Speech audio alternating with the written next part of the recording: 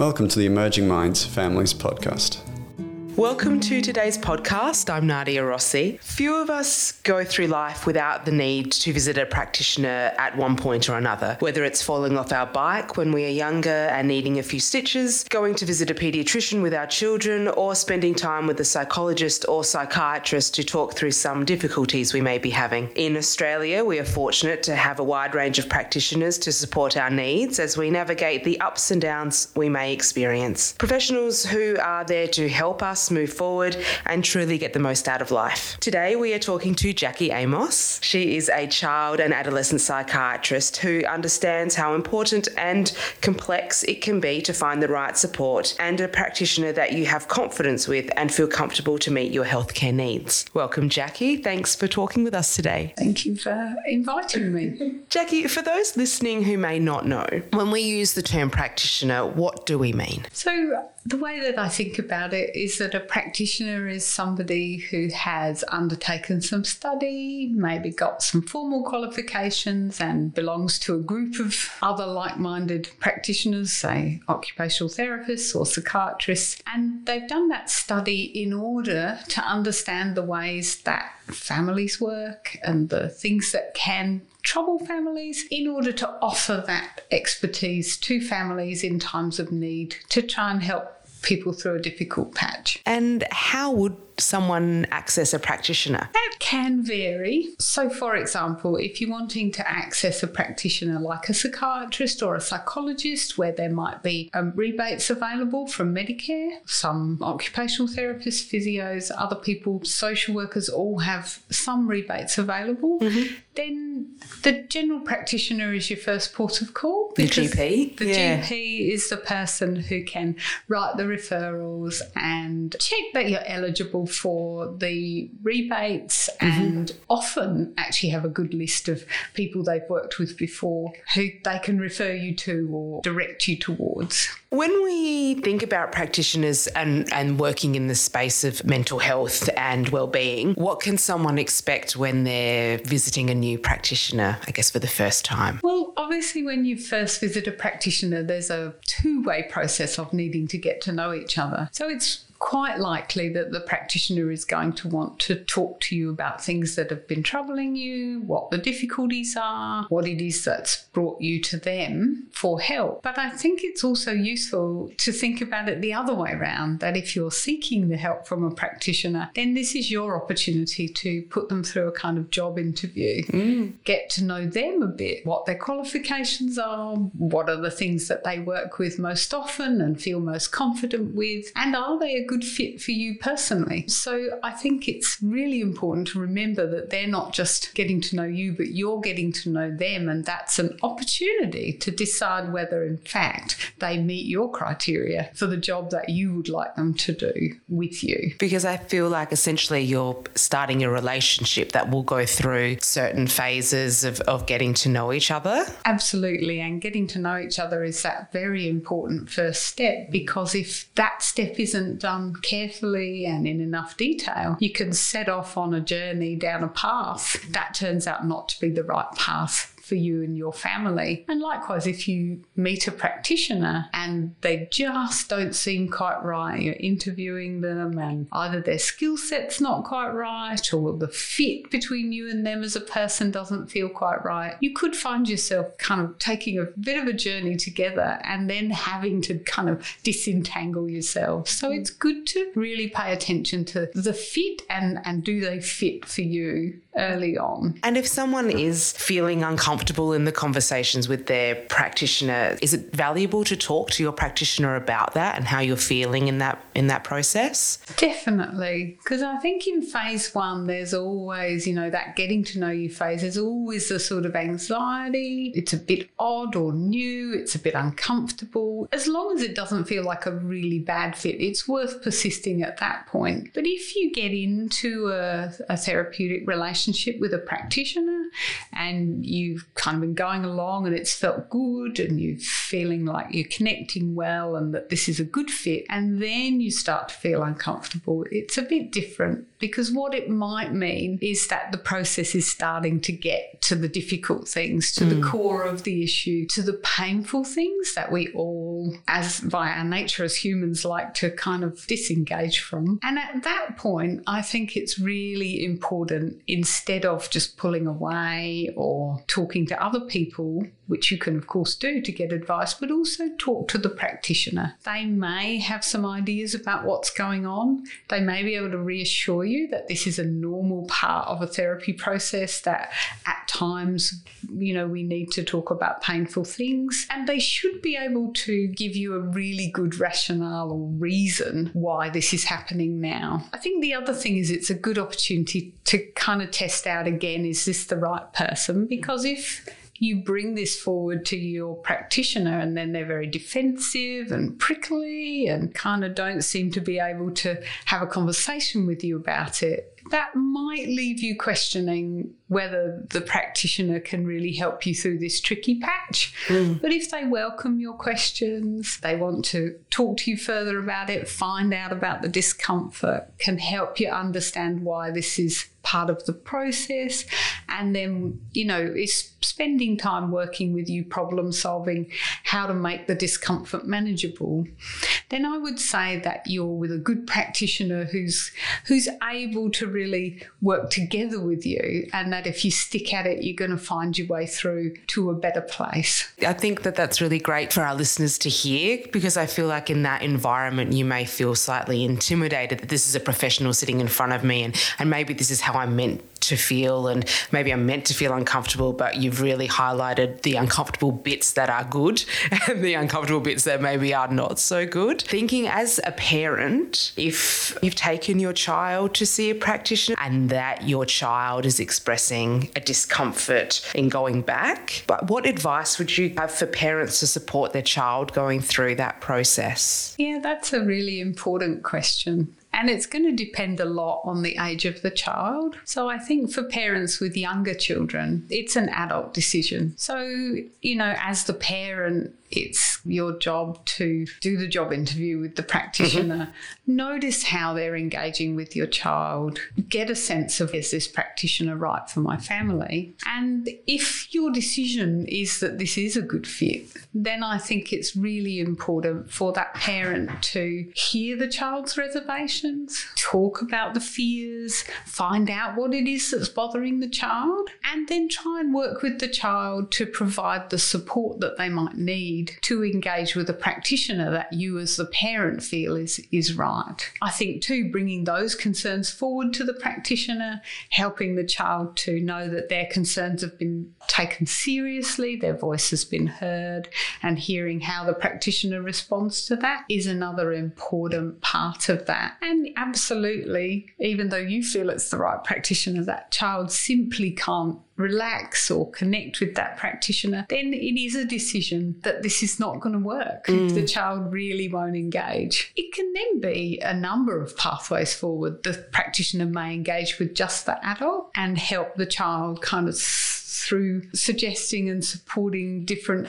experiments or ways of working with the child at home. Or it may be a matter of finding a different practitioner. Obviously, that gets more complicated the older the child, because the older the child, the more important it is that they have their own voice, that we support them in their development of their independent decision-making and kind of, their growing up process of taking more and more decisions for themselves with adults alongside. And so I think with adolescents particularly, you're going to kind of lean in the other direction. If they really can't get comfortable, you're often going to have to make a decision sooner that it's not a good fit. But again, talking about what's not working, finding out whether the fear is that they're going to have to disclose painful things or confront painful things or talk about stuff that they find embarrassing or shameful, and reassure them and work with them, about this is part of what we need to do for you to feel better. This is tough, but the reward on the other side could be worth it. I think think that, again, it's really important not to just immediately jump to we have to change, but to make sure that that's really explored well and see if those barriers can be gently kind of softened bit by bit. But in the end, if a child or a young person is really uncomfortable, just may be the wrong person. That's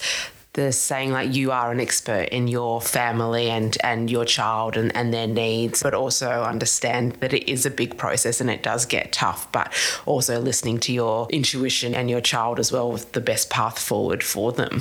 Yeah, and I think you raise a really good point, which is that practitioners are not necessarily experts, but they have expertise. They have knowledge and understanding about things that they can lend to you or share with you or give to you, so that you can kind of put that together with your understanding of your young person, your child, your family. And it's together by both bringing our kind of different knowledges and understandings that we can find a way forward. It's, I guess, really important to remember that whilst the practitioner has something to offer, otherwise there wouldn't be practitioners, you have to combine that with your understanding of your situation. Otherwise, you're going to feel like somebody's doing something to you rather than working with you, and nobody likes to feel like they're having something done to them. Absolutely. That's an uncomfortable experience. And really, ideally with a practitioner, you should feel like you're doing something together, not you're seeing them and they're doing something to your family. And as a practitioner supporting children in particular, do you consider the whole family in thinking about their care? I think it's incredibly important to think about the whole family. And again, the age of the child is important here, but very young children are not separate to the world that they live in. And they also can make all sorts of muddles about the situation that is happening in a family. And so if, as a practitioner, we don't understand the whole family and the stresses and strains and pressures on the adults in the family, we're not necessarily going to be able to help the child or help the family with the child. And sometimes those pressures and stresses can come from a parent's own experiences of growing up or being a child themselves. And so sometimes practitioners are going to want to think about those things together with a parent individually or a couple, separate to the work with the child. It can feel a bit nosy sometimes or a bit intrusive, and I guess there's always the risk that we feel blamed once people start talking to us about ourselves when we've brought a child for help. And I guess what I want to do is reassure people that it's not about assigning blame. That's a kind of, it's rarely helpful, but it is about how can we understand the whole of this situation and all of the pushes and pulls and pressures that are in a family to find a creative way forward. And it may be that knowing a little bit about a parent's own history can unlock a new healing pathway that just wouldn't be apparent without that information. You know, if we move to adolescence, the same still applies, but adolescents can sometimes really be keen to see a practitioner on their own, and that can be very helpful. I think for me, I always still want to have some relationship with the family because, you know, the family are the people that the adolescent is leaning into, hopefully, in between sessions, or if the adolescent has lost connection or is feeling they can't lean into the family, kind of trying to help that happen in a safe way for everybody is very important, because in the end, the people we have are our natural supports. You know, therapists are great. They come into your life at times invited by you to offer some help, but they also go away. And so if the therapist can help a family to reconnect or offer support to one another in ways that aren't misunderstood or that aren't painful for people, then that's a really good outcome, because when the practitioner leaves, the family are still there. So they've taken the whole picture and you've given the family the tools to move forward on their own, in their own way. That's an ideal situation. And then there are situations that are always going to need a different approach. Yeah. And so, again, what I would say is if a practitioner is suggesting certain ways forward or certain approaches, then ask them their reasoning, make sure it all makes sense and is logical, and make sure that you feel like you've got free choice in making a decision to go along with that or not go along with that. Absolutely. If you're feeling pressured, feeling like you're having something imposed on you, it's probably going to be uncomfortable for a long time. And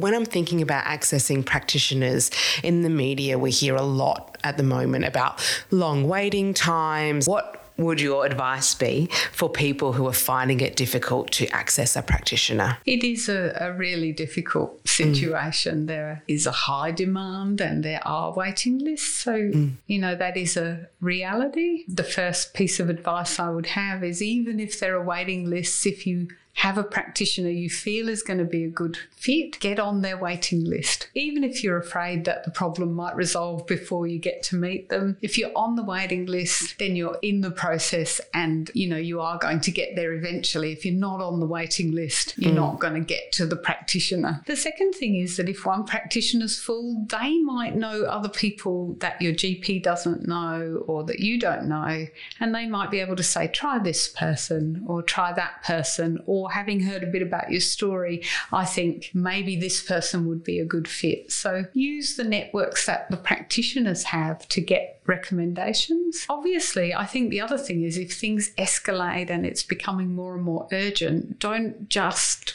wait. Make contact with the practitioner whose waiting list you're on. They may be able to help. If they can't, go back to your GP. They may be able to help. And then in the event of it escalating and becoming really urgent, we have emergency departments, we have hospitals, and these places also can provide some crisis support. And there are, crisis hotlines. A lot of the crisis hotlines are very good at supporting people at points where things have just become really stressful. And so use those kind of resources to tide you over, and don't give up. Don't give up looking for someone. What would your advice be to people listening today so that they can make the most out of seeing a practitioner? I think the first piece of advice would be, just try and be really open to having honest conversations, even if they're painful. So, sharing those awful fears you have, that have I created this, is a fear that so many parents have.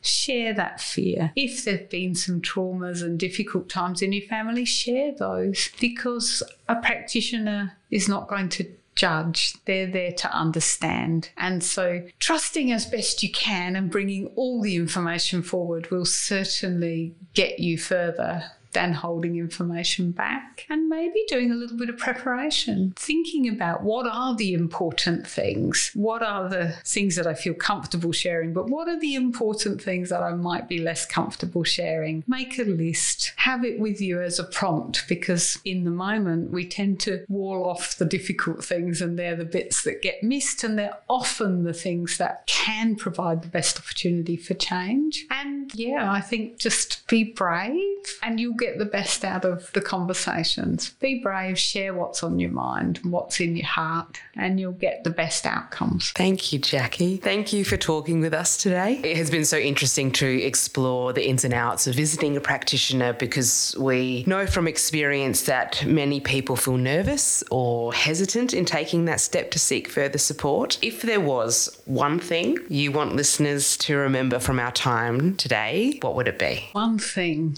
I haven't got one, I've got two. You can have two. You can have two. So the first would be, remember at the beginning you're interviewing the practitioner as much as they are interviewing you. And the second thing would be to be as open as possible, not only about the struggles that have brought you to the practitioner, but about anything that you are uncertain about or that's starting to feel uncomfortable as you go through the process. Because it's only if a practitioner knows what's happening for you that they can adjust or help or talk it through. Thank you. Thank you, Jackie. Visit our website at www.emergingminds.com.au/families for a wide range of free information and resources to help support child and family mental health.